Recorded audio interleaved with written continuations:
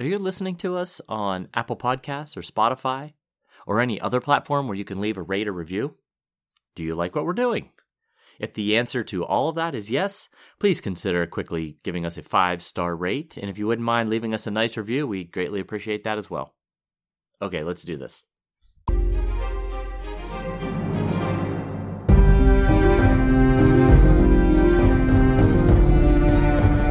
Hello, welcome to the Ghost of Harrenhal. My name's Simon. And I'm McKelly. Thank you for joining us for episode 65 of our chapter-by-chapter book review of the Song of Ice and Fire series by George Martin.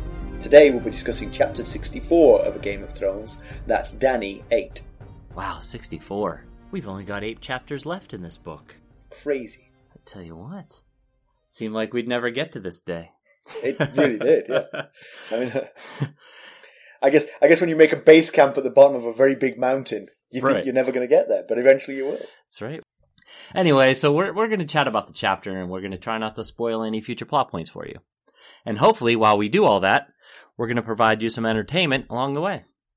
We will summarise what's happened, we'll discuss our thoughts on it, provide you some useful background, compare it to the television show, indulge in a little pedantry, and cover some reader mail. Be sure to check out the show notes. They'll provide you with some additional information about the characters and other things of note in this chapter. How are you, McKelly? I am pretty good. I'm doing all right. How about you? Not too bad. Not too bad. All right. Been a stressful week. It's been the week of the election here. Yeah, you and I have not talked all week. That's pretty unusual. But it's not like an intentional thing. We've just been both so busy. We have not talked all week. So I have not had a chance to personally thank you for being Molly's accent coach. That it really helped. I couldn't hear. We were having an issue with the speakers, so Molly had to use headphones.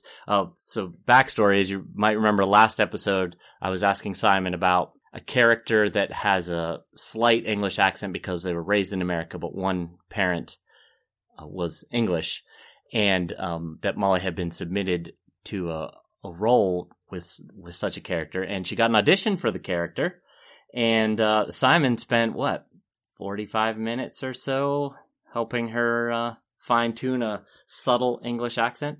I hope she's adopting it in all facets of her life. I hope she's not just holding it back for this. I want her speaking like this. Right. She spent a lot of time speaking like that in preparation for the audition. So, but it was, she beforehand, she was either Mary Poppins or Molly Ray.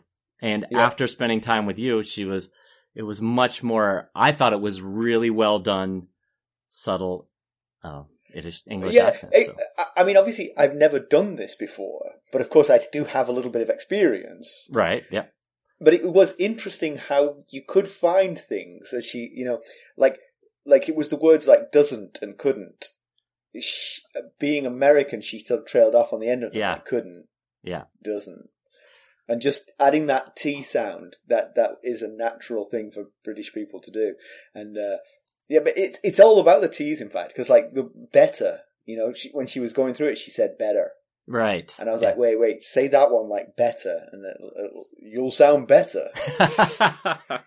Emphasize the T's. She mentioned you saying emphasizing the T's, so. Yeah. So when will she hear? I don't know if she'll hear. You know how those things are. We'll contact you, don't contact us.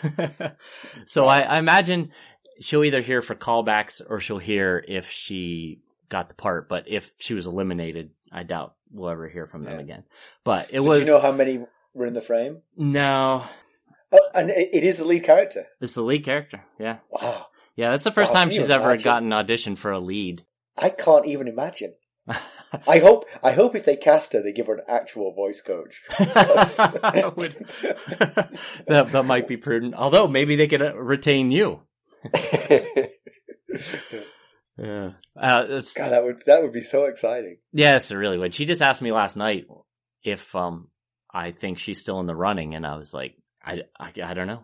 The one thing I will say is that in doing the coaching, she was reading lines from the script. Or in fact, she wasn't reading them because she was off book because she's that good. Right. She's that much of a professional.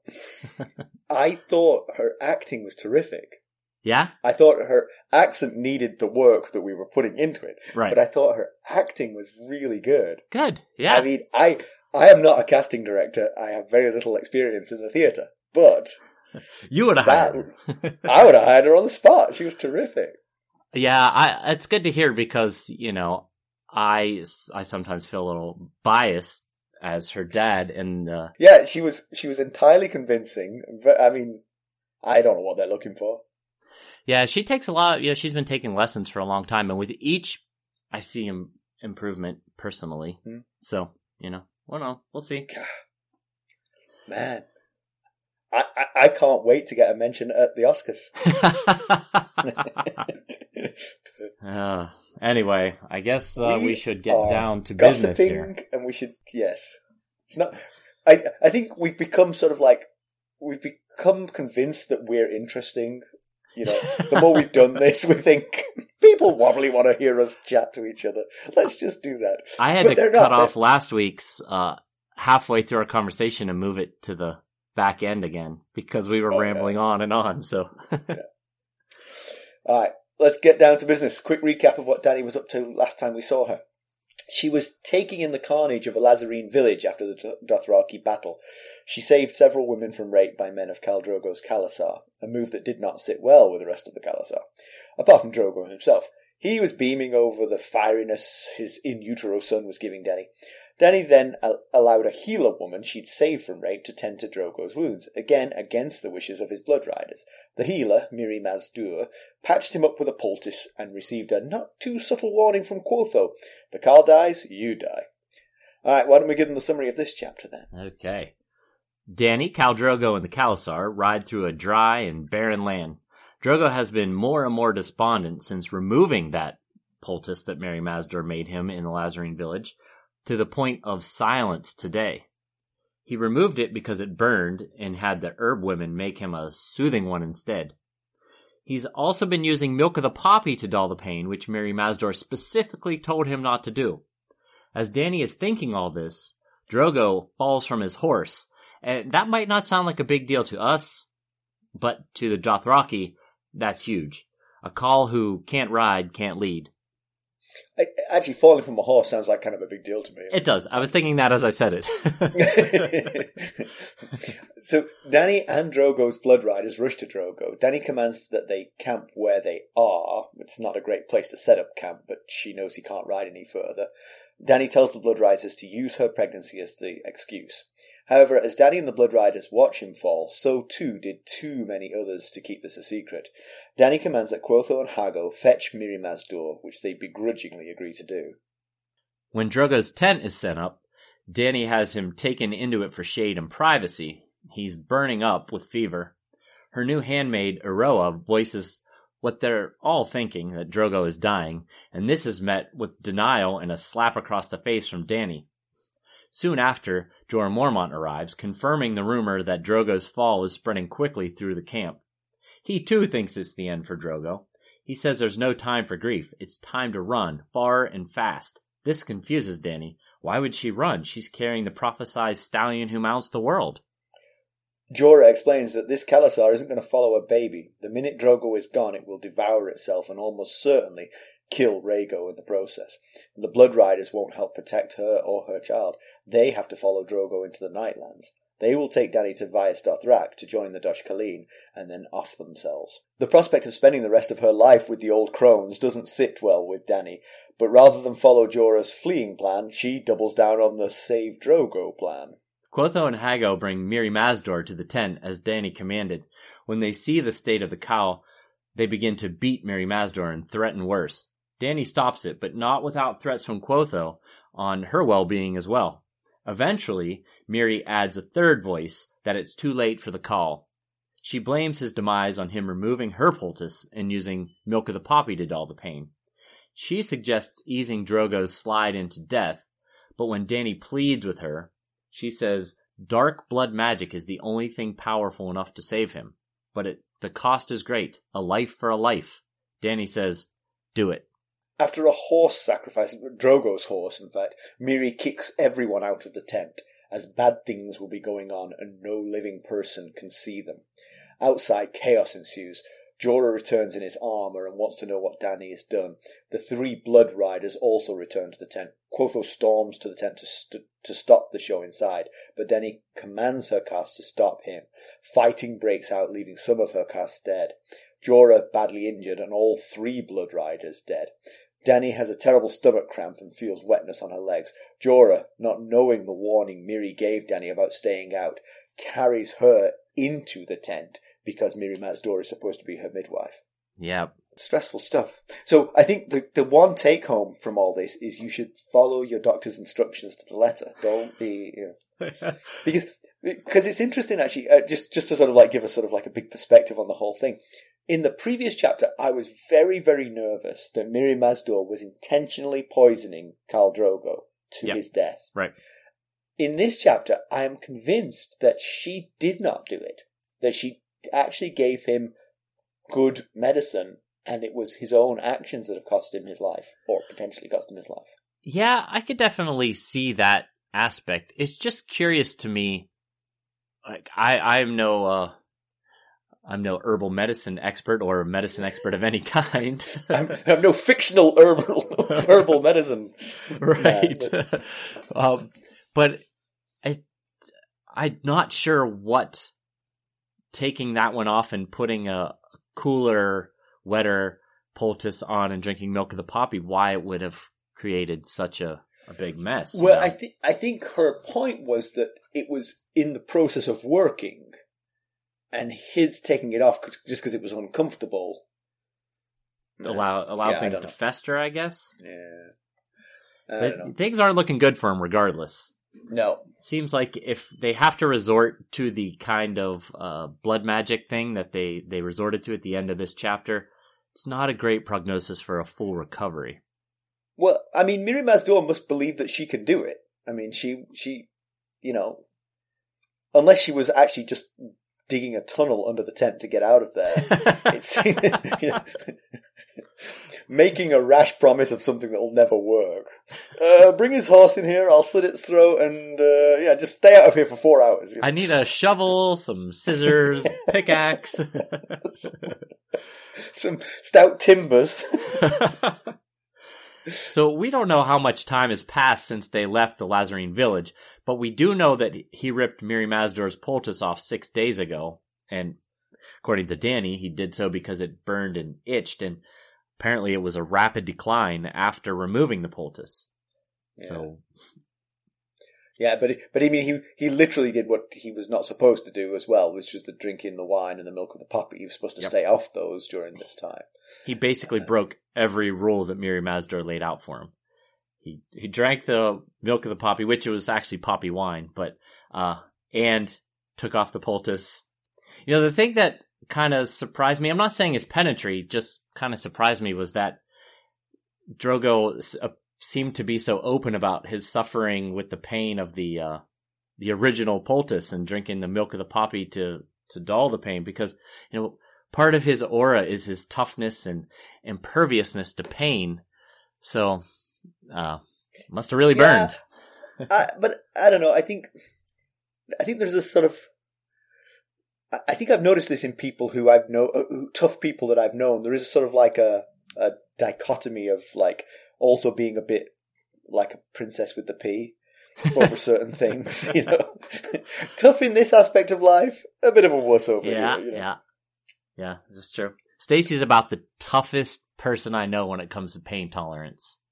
And yeah, I could see what you're saying. Yeah. So Dany notices flies crawling on Khal Drogo. He's not reacting to them.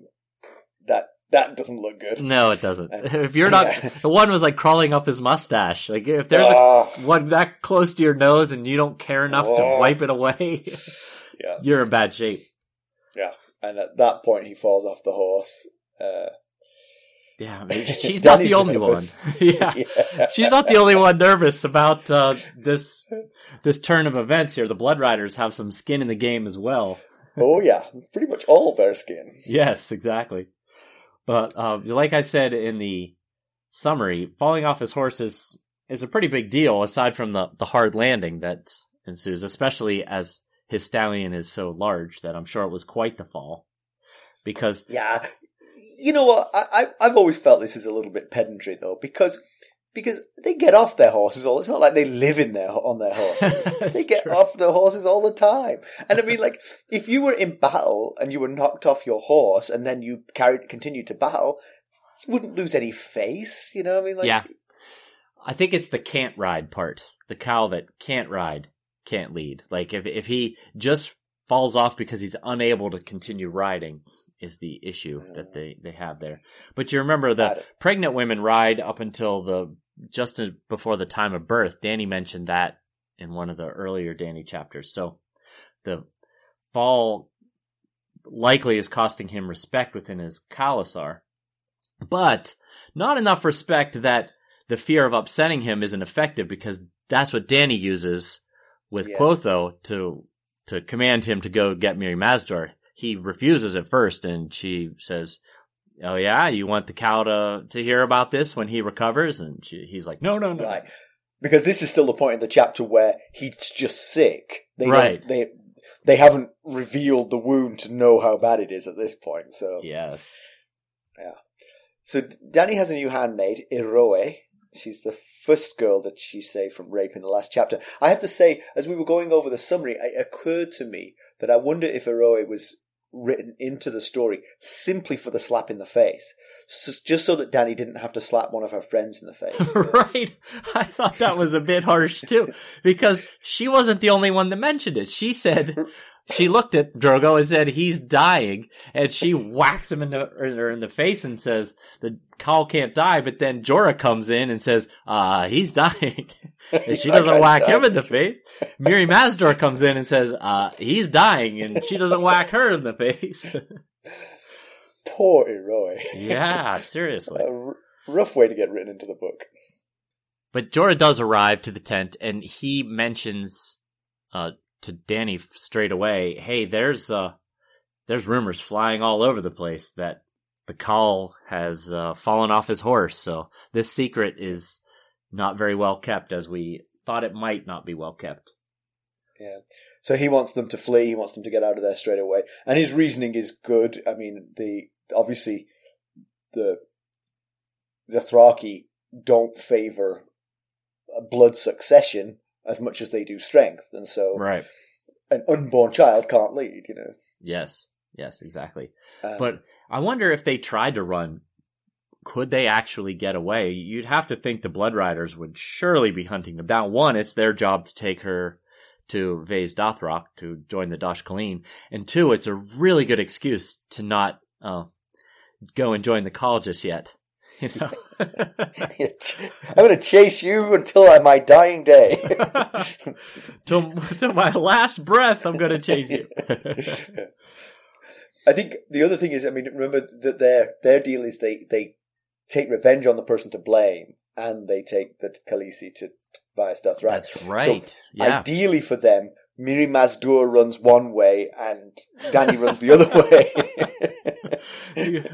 They accidentally leave some really fast horses just sitting right outside the tent. This is a plane ticket. I can't see where it's going to, but it's far away. But Jorah also asks them if, he doesn't ask them. Jorah asks Dany if she thinks her cause would come with them. And Dany says that Drogo commanded them to protect her, but without the call, she's uncertain. Of course, we learn later in the chapter that they seem to be very much pro Dany as they fight the Blood Riders to do as she's commanding. Yeah. I think the thing is that they would go with her while Drogo's still alive, which is when Jorah wants to run. Jorah wants to run right now. Right. And the cast would go with her because they would be like, well, following the letter of what we were told, we go with her and protect her. Yeah, that's the thing. You know, they've obviously shown plenty of loyalty, but like you remember last chapter, they stopped the raping of the Lazarene women, even though they had no idea what was wrong with it. But is that loyalty to Khal Drogo to do whatever Dany says, or is it to Dany herself? That's what we didn't know. Yeah, but I guess if they get away before he dies, then there's always the plausible deniability that he's still alive somewhere, and Right. They may eventually start to question, well, shouldn't we go back then? Good point. Dany's confused by the idea of fleeing. She feels that the Khalasar, she just doesn't see she's not thinking too straight, but she doesn't see why they need to flee, and Jorah lays it all out. The Khalasar's strength is what Drogo holds together. Drogo is the glue in the Khalasar. Yeah. And the prophecy of the baby will mean nothing as soon as he's gone. If anything, it would be put her in more precarious situation, because he is the prophesied stallion who mounts the world, and whoever takes over this Khalasar after Drogo is gone won't want to have to deal with that competition when Rhaego would grow up and maybe challenge for the Khalasar again. Yeah. But Dany remembers, she thinks back. So Jorah says they'll probably feed Rhaego to the dogs. And Dany thinks back. Apparently Viserys had told her about what happened to her brother Rhaegar's children during the Robert's Rebellion, when Gregor Clegane killed both of the little kids. And she thinks of them as the usurper's dogs. And I'm guessing that's because Gregor Clegane, their sigil is a dog. So, maybe it was a little bit too literal that Viserys referred to him as dog because of their sigil. The other thing that struck me here is that is Drogo's authority now permanently diminished by falling from his horse? I mean, yes, exactly. Pedantry-wise, I think it shouldn't be. I think this is silly to make this a rule, because, okay, let's say he gets better. The next day he's back to full strength again, and he's like, cracks his knuckles, jumps back on his horse. Right. Someone's going to challenge him just because yesterday he fell off his horse? I think maybe it's a cumulative thing. If he was strong enough to be able to put up a fight, they might be like, whoa, back down. But if they see that he is like weak and no longer the call that he was over time, they might challenge for rule over the Khalasar. I hear you. So Dany, not entirely surprisingly, does not want to go and live with the terrible old women, as she refers to them, in Vaes Dothrak. Yeah. Although, again, they gave her good news. Yeah, he's right. Yeah. She owes them something. Although apparently what she owes them actually is a death sentence for her son. If they'd said, he's going to be all right. Yeah. Middle management at best. Don't get your hopes up too high on this one. You have time. You're young. You can have more kids. The new Carl would be like, fine, good. Right. We need a bean counter. Yeah, she's mentioned in previous chapters how she has mixed feelings about the Dosh Khaleen. On one hand, she mentioned that it was nice to know she had an honored place to go when she got old. That was in Dany 6, when she was kind of trying to make peace with staying in Essos and just doing the Khalasar thing and not going to Westeros. And she thought, it's not too bad here. If I was anyone but the blood of the dragon, I could deal with this. But then on the other hand, in the one before that, Dany 5, she said it was unsettling that she had no choice but to go live out her days with the Dosh Khaleen. So we'll be right back. Hello, friends. Are you ready to make some unforgettable memories? Well, if so, consider the Marriott Bonvoy program. Discover the perfect destination for your summer getaway and unlock exclusive deals on luxurious accommodations. With our affiliate partnership, you'll enjoy unbeatable savings and a seamless booking experience. Don't let summer slip away. Visit Marriott Bonvoy today and make this vacation season one for the books. Use our Ghosts of Harrenhal affiliate page to check it all out and buy Bonvoy points or give some as a gift. The link to our page is in the show notes.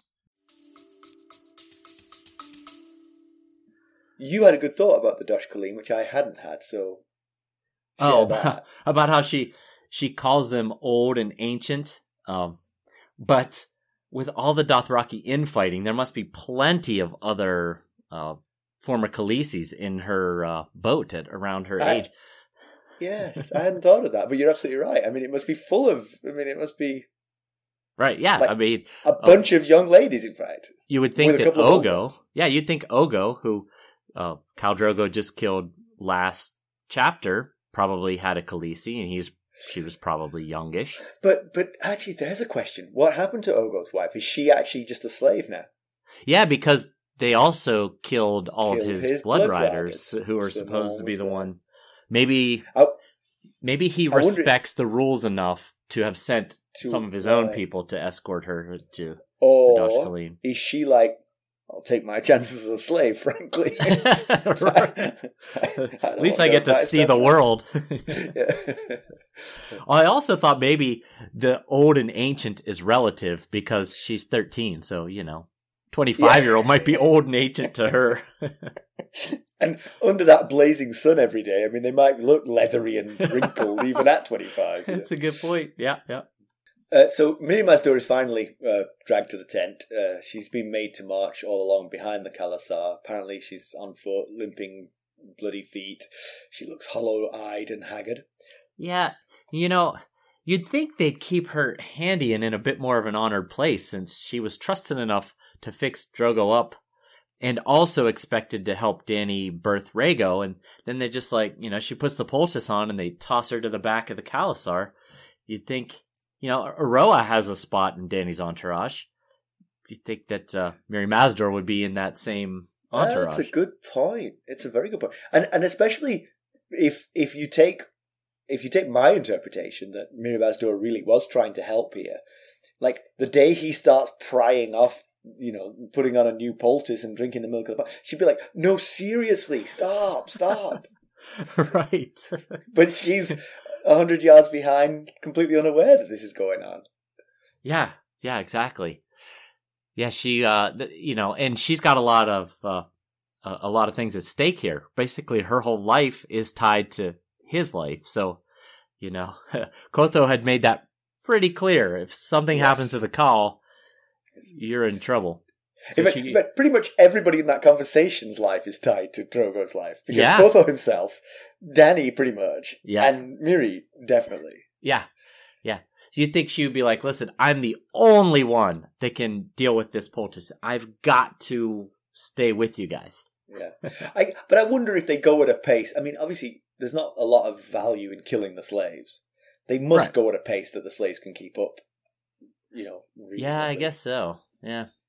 And I mean, the Lazarene were slightly nomadic. Well, no, that's not quite true. I always think of them as nomadic, but it didn't actually say that they were. But they must have shoes, is what I'm thinking. Right. Some version of shoes. Yes. But it was kind of hard to tell here if Miri Mazdur was being sincere or not, because she says after Dany stops Hago and Kotho from beating and doing worse to Miri, she says to Dany, "You saved me once more." And then when Miri says, Drogo's pretty much, there's nothing I can do for him, and she says, "Please do something," and Miri says, "You don't ask a slave, you tell him," which is verbatim what Drogo said last chapter about Dany asking Miri to please help Drogo.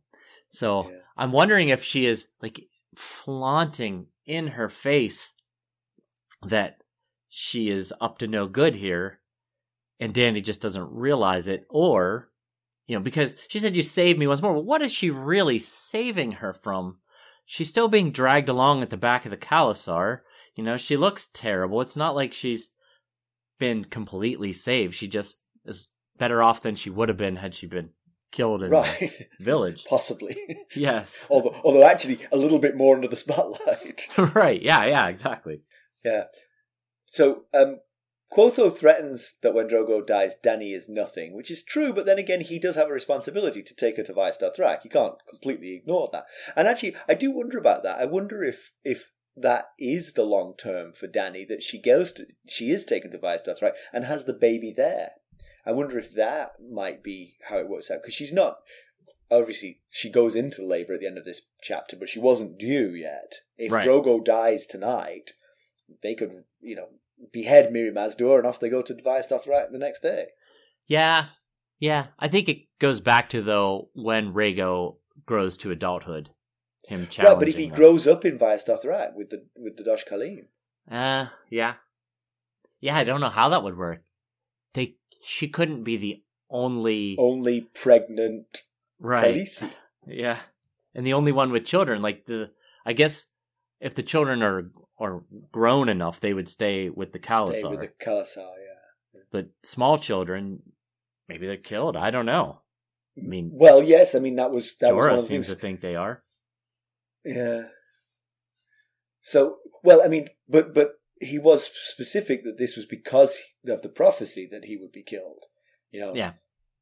I mean, if without the prophecy, he would just be Drogo's son. Yeah, sure.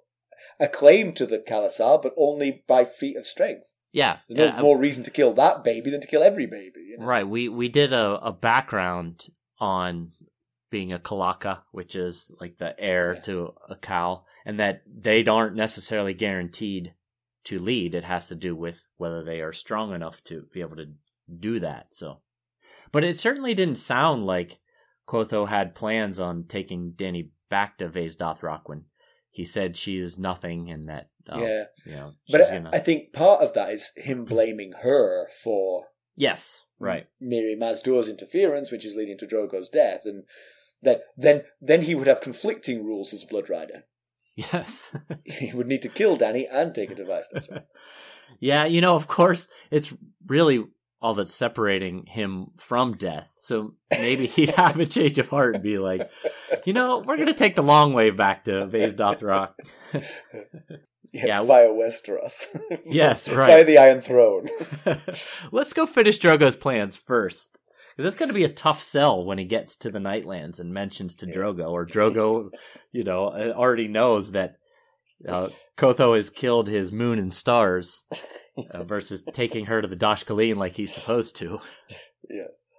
But, I feel for Dany here. She's losing it all. It's all falling apart. She kind of had everything. She finally had a safe, respected place in this Khalasar. She had love. She and Khal Drogo seemed to be in love. She had hope that they were, going to go get the Iron Throne back. And she was finally going home to Westeros where she'd never been before. And it's all falling apart due to what look like painful, yes, but also fairly superficial wounds. So but you got to look after them, You just look after them. Yeah. It's the way of the world. But it's a tough loss. She's losing it all right here. Yeah, for sure. But there's a way out. Mirri says that the blood magic can save Drogo, but it has a terrible price. You've got to pay for life with death. Yes. And Dany, she's stressed about the thought when Mirri says that. She's like, oh man, I've always said I would give my life for him, but, and then Mirri's like, well, it's not your life. And she's like, okay, do it. Whoever else it is, fine, do it. But one thing that surprises me there is the slight selfishness of Dany there, because she doesn't mention Rhaego. Right. Because she has life within her. I would have thought, not us, but she really is a little bit selfish. She's like, not me, right? Yeah. As long as it's not me, quit your blabbing and get it done. Come on. Chop, chop. Yeah, you're right. That is, maybe she was still thinking of Rhaego as part of her because he's inside of her. And, it's a stressful time. She didn't really think it all the way through. But you would think she would have thought, it's not Rhaego or me, right? Yeah. We'll be right back. This episode is sponsored by Audible. To get a free audiobook, or 2 if you're an Amazon Prime member, go to our exclusive URL, audibletrial.com/ghostsharrenhal. You can find the link in our show notes. So, outside the tent, people are gathering. The Blood Riders aren't pleased. So Dany leaves the tent when the ritual begins, with the sacrifice of Drogo's horse. Mirri kicks her out because there's going to be dead things dancing and no living thing is allowed to see this. Right, which is the key point here. The living thing is allowed back in here, so... The things escalate quickly once outside. Jorah arrives in his armor. Dany sent him away to put his armor on because she thought, I might need your sword. He comes back and calls her a little fool. He says, what have you done, you little fool? And then pretty much at the same time, all 3 Blood Riders show up. And, Quotho goes to storm into the tent and stop Mirri Maz Dor. And Dany shouts to her Khas to stop him. And there's a very quick but slightly confusing fight between Quaro and Quotho because their names sound so much the same. Mm-hmm. I had to read it through like 3 times to make sure I had got the same problem. Who was doing what. So Quaro is one of Dany's Khas. Quotho is the Blood Rider. Quaro, background on him, when Viserys attacked Dany in the Dothraki Sea, it was Quaro who urged Dany to take his ear to teach him respect. And he was also one of the ones at the Western Market. He challenged Ricardo to an eating contest, and he helped stop the whole wine assassin thing. And it was him that Dany made go stop the raping of Aroa at the Lazarine village. So he's pretty loyal. So she could slap her in the face, yeah. Right, so later she could slap her in the face. But ultimately, Quotho kills Quaro. And then Jorah and Quotho tussle. And I was thinking while I was reading that part, I bet Jorah was wishing he hadn't left Longclaw back on Bear Island at this moment. But, it's a bad workman who blames his tools, Right, yes. If you're sticking with a pointy end, it won't matter whether it's Longclaw or not. Good advice. So, Ricardo and Jogo kill Hago. Cthulhu gets a knife to Dany's throat. Ago shoots him with an arrow. So, it was, the whole thing was quite a bit confusing here, because it's hard to remember which side all of them were on, and it was kind of like a general melee. But, Dany goes down in the fight, right? She falls over. Quotho pushes her over. Right. And, but Jorah does kill Quotho in the battle. He gets very badly injured. He does, yeah. More badly injured than I remembered. Yeah, he took a sword, an arak to the hip. It caught in the bone. That's how he had time to kill Quotho, was because Quotho's arak got caught in his hip bone. Yeah. But then that's just like leave a mark. Minutes later, he picks up Dany and carries her into the tent with a...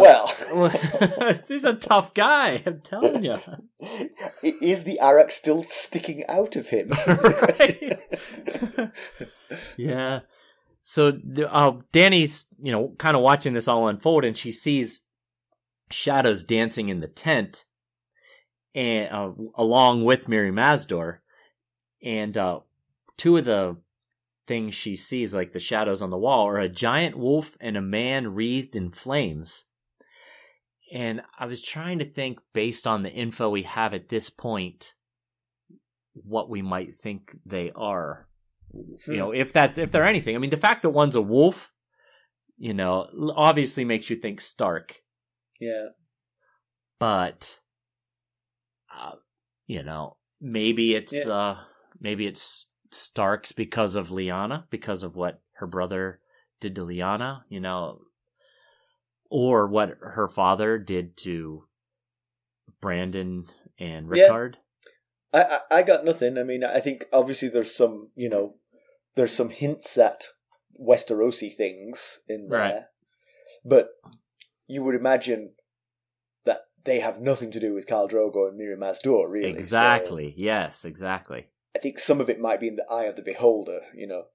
She sees shapes on the surface of the tent, and her own mind fills in the blanks. I was thinking maybe some symbolism between the wolf, being a northern creature, ice, and the man rings in fire, ice and fire, a song of ice and fire. Yeah. So I don't know. We'll just have to, maybe we keep an eye out for things as we go forward that might have fit this.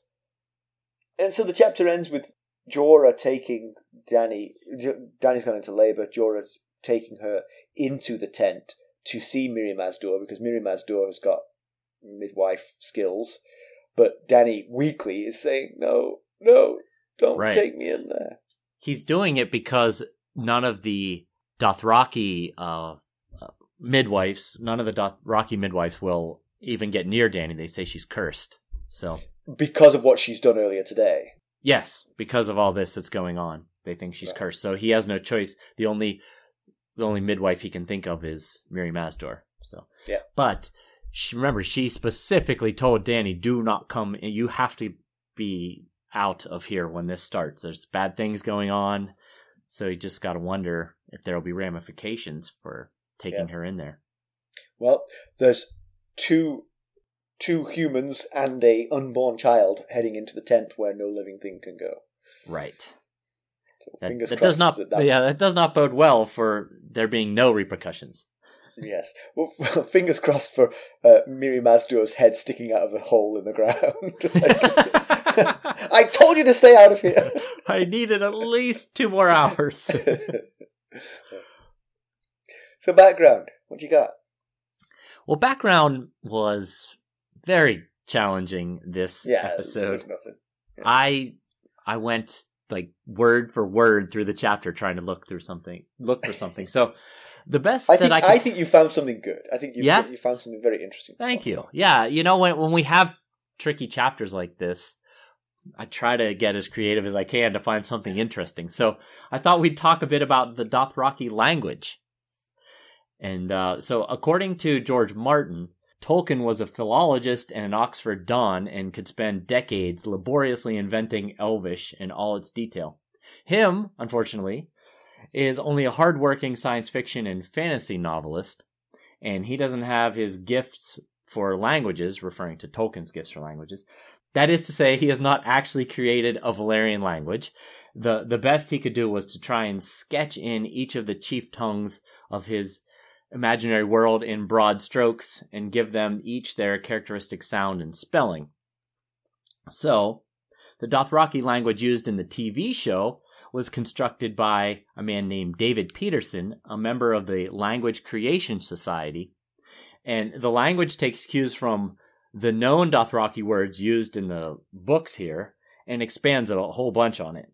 The show's version of the language is also inspired by some real-life languages such as Russian, Turkish, Estonian, and Swahili. The Dothraki language was developed under 2 restrictions. The language needed to match the terms used in the book, and it needed to be easy to pronounce and learn by the actors. So these 2 rules were an influence on the grammar and phonology of the Dothraki language developed for the TV show. And as of September 2011, the language comprised of 3,163 words. Not all these words are publicly known, and according to Peterson, Martin has asked him for help in translating some passages for the upcoming Winds of Winter. That's really interesting. I have to say, I think in many ways that the effort that they put into the Dothraki language in the TV show was one of its crowning achievements. Because, I mean, it makes... When they speak in Dothraki, it's entirely believable. If they were just babbling and just going blah, blah, blah, blah, it would not sound half as good. But like the speech that Khal Drogo gave when he promises to give Dany Westeros is just, I mean, it's fantastic. And if it was just made up gibberish, it just would not be as good. It couldn't possibly be as good. So I really think they made the right decision, and good for them. I mean, it's... And it's going to make the books better now as well. Right. Yeah. I always think of when Dwight was teaching Aaron to speak Dothraki in the office. Uh-huh. And she didn't know that it was a made-up language. She thought she was learning a foreign language. Speaking of The Office, Molly just told me yesterday she just finished her 20th time through the show. That's insane. Yeah, I mean, I don't know how accurate that count is, but that's what she told me. She says that I promised to buy her some office paraphernalia for her bedroom if she ever reached that point, which seems like not something I would say, as I'm constantly telling her she spends too much time on the screen, but she says I said it. Maybe I said it jokingly. I don't recall, but... Wow, you caused this. Yeah, I know, seriously. I mean, in that time, she could have learned Dothraki. Right, yeah. She should know better to not take me for my word when I say such outlandish things. the thing I always think of whenever we're talking about the languages is the scene from Frasier when he's speaking at his son's bar mitzvah, and he gets his colleague at work. His colleague at work speaks Hebrew, I guess, or maybe Yiddish or Hebrew. Yeah. I'm not sure which one. And so he wants to give the sort of like the toast and speech after the bar mitzvah in Hebrew, Yiddish, whichever one it is. But in asking the guy to do it, he offends him. And so the guy does it, but he does it in Klingon. Frasier gives the whole speech in Klingon, and one of his son's friends is like, "You've got the coolest dad ever." That's good stuff. So, comparison with the television show, this is all very closely kept, and it actually takes up quite a lot of screen time. I think we're in episode 9 of the first season of Game of Thrones. Basically we see Khal Drogo fall off his horse, and the sort of contempt that the riders immediately feel for him. Daddy tells them, "We're going to pitch the tents here for the night." They say this is not a good place to pitch the tents, and she's like, "No, it is." Then the second scene where basically he's now in the tent and he's looking very sick. Jorah comes in. All of this is kept very, very closely. But when Mirri Maz Duur comes in, Quotho threatens her again, as he's wont to do. And they take off the not the poultice, because there was like a bandage under the poultice, and they take that off now, and you can see it's looking very bad for him. And then the next scene is when they actually kill the horse and blood sprays everywhere. So Dany actually gets sprayed with blood. So she goes outside the tent covered in blood, which really adds to the sense that she's been, partaking in witchcraft in there. Right. Yeah, so, that would add to like the whole she's cursed type thing. Yeah. If you come out and say, just don't go in there, somebody farted, So, yeah. But if you come out there covered in blood and say, don't go in there, you're up to something. Yes, right. And then she does get knocked down and carried in. One minor difference I noticed was in the book, she is telling Jorah not to take her in there, and he's not listening or not hearing. In the show, she doesn't say anything. He just carries her in there. She's thinking it, but she can't say. She can't do anything but kind of like moan and stuff. Oh, that's right. She doesn't actually say it. That's right. She only thinks it and moans. In the show, she's completely silent. It's like she's passed out, sort of thing. And Jorah is definitely not as badly hurt because he's not even limping when he carries her. He takes a couple of wounds in the fight with Quotho, but not. Yeah, you'd think he'd be limping a bit if he just had an arak in his. I think the arak sticks in his armor in the show. Oh, okay. Yeah, that's highly preferable. That's what armor's for, isn't it? Yes, that's the idea. Well, not necessarily to catch the sword, but to make sure it doesn't get through. Right. Pedantry. So, did you have anything in this chapter? Oh, I got nothing. I mean, I don't either. Apart from my general sort of like, there's things wrong with the Dothraki tradition. Apart from that. Yeah. And that's too nebulous to put in here, really. Right. Yeah, I felt like last couple Dothraki chapters, we've been poking holes at some of the traditions and customs, but so in this one, the only pedantry I have is an audiobook pedantry, and Roy Dotrice, I mean, he's amazing. I love listening to him, but the voice he uses for Quotho is so different from all of the other Dothraki. He sounds like a Bond villain to me. Then he's like, "You don't tell me what to do, Khaleesi." It's very, it's very like almost like sophisticated evil genius English accent. Yeah. Well, I studied at Oxford before I joined the right. Every time it takes me out of the, like you're engrossed in the story, and then Quotho starts talking, and I'm like, what is this voice he's doing? Where did he come up with this? I've never listened to the audiobooks, but it's got to be an enormous challenge to try my gosh. And do it. He does an amazing job. He must have just run out of voices to do, and was like, I got no choice. We got to go with Bond villain here. Maybe that's it. He's got like two buckets. One is accent, and the other one is like character. And he's got like Dothraki Bond villain. I can do that. That'll work. But he won't have to do it anymore, I guess, because Kotho's gone. So. Yes, as Quotho comes back as a white later on. Right. Yeah. So that ties in nicely with what you're going to talk about in news and notes. Yeah. So news and notes. I tweeted this out. It was a really interesting article about a study that was done on what makes A Song of Ice and Fire and of Game of Thrones so engaging and causes people to obsess so much about it, which I can't really relate to. Who would do such a thing? And so basically what the article gets at is that it has to do with the amount of characters. There's more than 2,000 named characters and more than 41,000 interactions between them. But each character only has about 150 or so other characters that particular character interacts with. And I guess that, according to the study, is very similar to how our lives are. So help me, because I looked at this and I was a little bit, I think we were both a little bit confused by the study, but yes. So is the average number of interactions of a character in Game of Thrones 150, or is that the main characters have about 150 different characters? I think it's the main characters. Because okay. If you look at that, it has the little social network thing.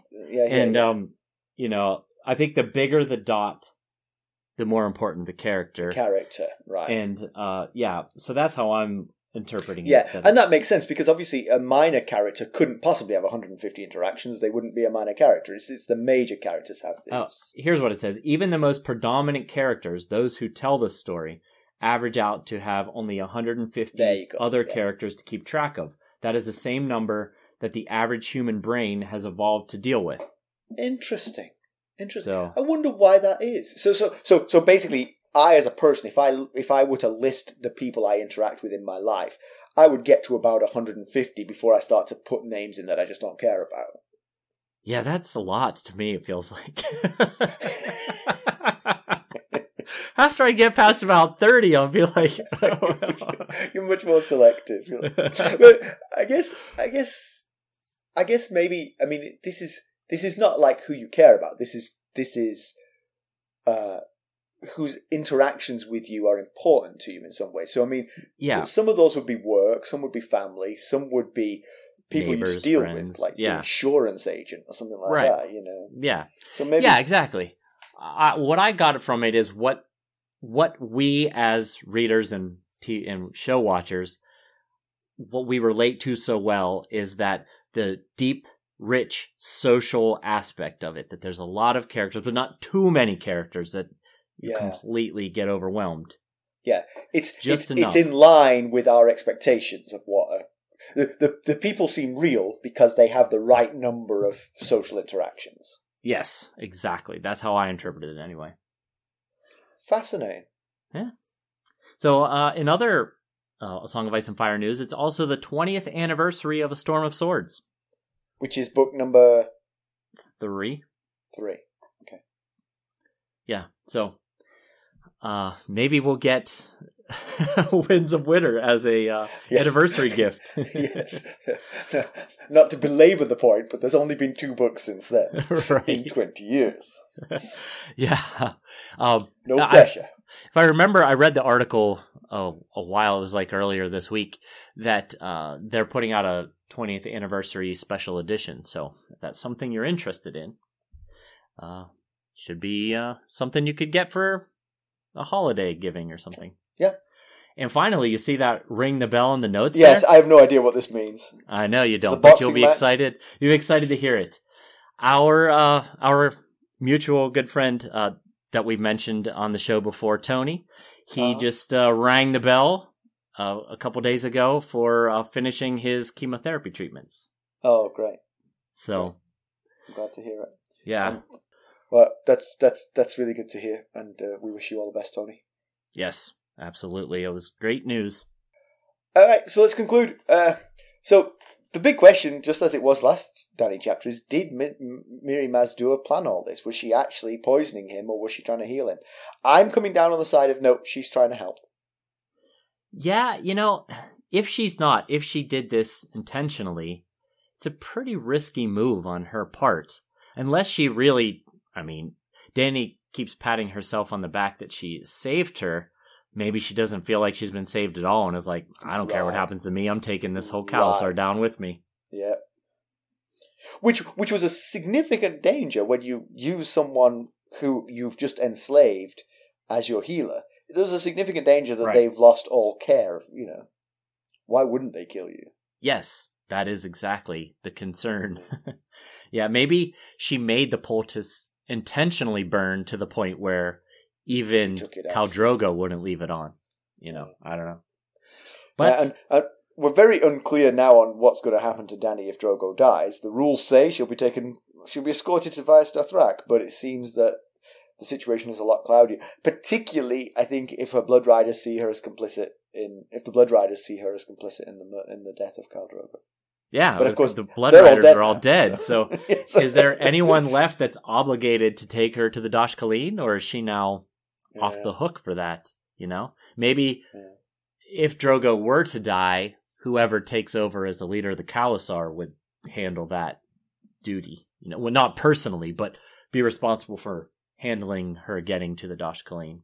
Yeah, but even if he lives, I was going to. You were saying even if he lives. I was going to say certainly the Khalasar is going to be in considerable turmoil if Drogo dies here. Oh yeah, absolutely.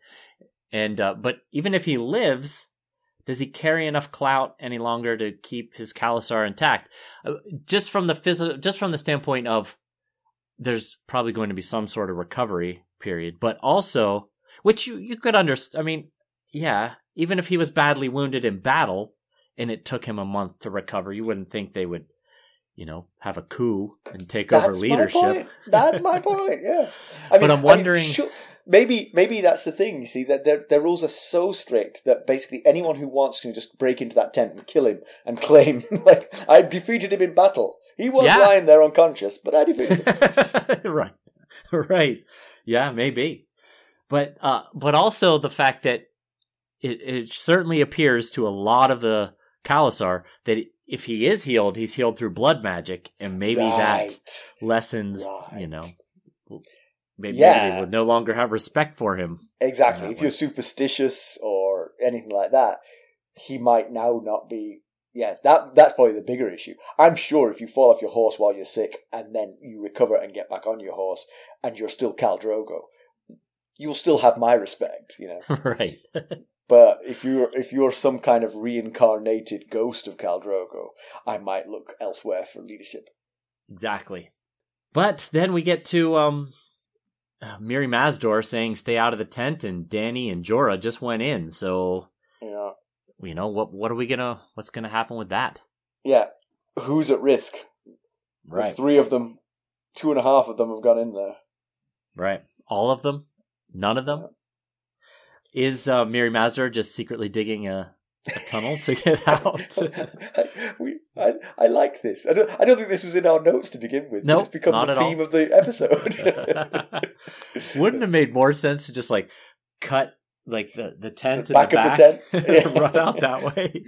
Actually, in the scene where they bring the horse into the tent in the TV show, you see the tent being ripped open. And you're led to believe, they're cutting a big opening to bring the horse in, and then the horse comes through the front door, and I was like, what was that about then? Because it's never explained. You just see like a knife go through the tent, and then the horse comes through the front door. That guy got a little overexcited. He thought the horse fits fine through the front door. Don't worry about it. I'm thinking it's an editing issue in the show. It's a pedantry for the show. I think they changed their minds. They were like, all right, we're going to need a bigger opening for the horse, and let's show them doing this. And then, wait a minute. The horse fits just fine. Horses aren't 12 feet tall, it turns out. They can duck their heads. All right. I guess that's it, huh? Anything else? No, that's good. All right. Well, as always, you can reach us at ghosts.harrenhall@gmail.com. You can follow us on Twitter at @ghostharrenhall. We're on Facebook, Instagram, and YouTube. And don't forget to leave us a review if you can. That would help us a lot. Just give us 5 stars if you can, and leave us a positive review. We'd be very grateful. That we would. Thanks for listening. Thanks. Bye. Bye.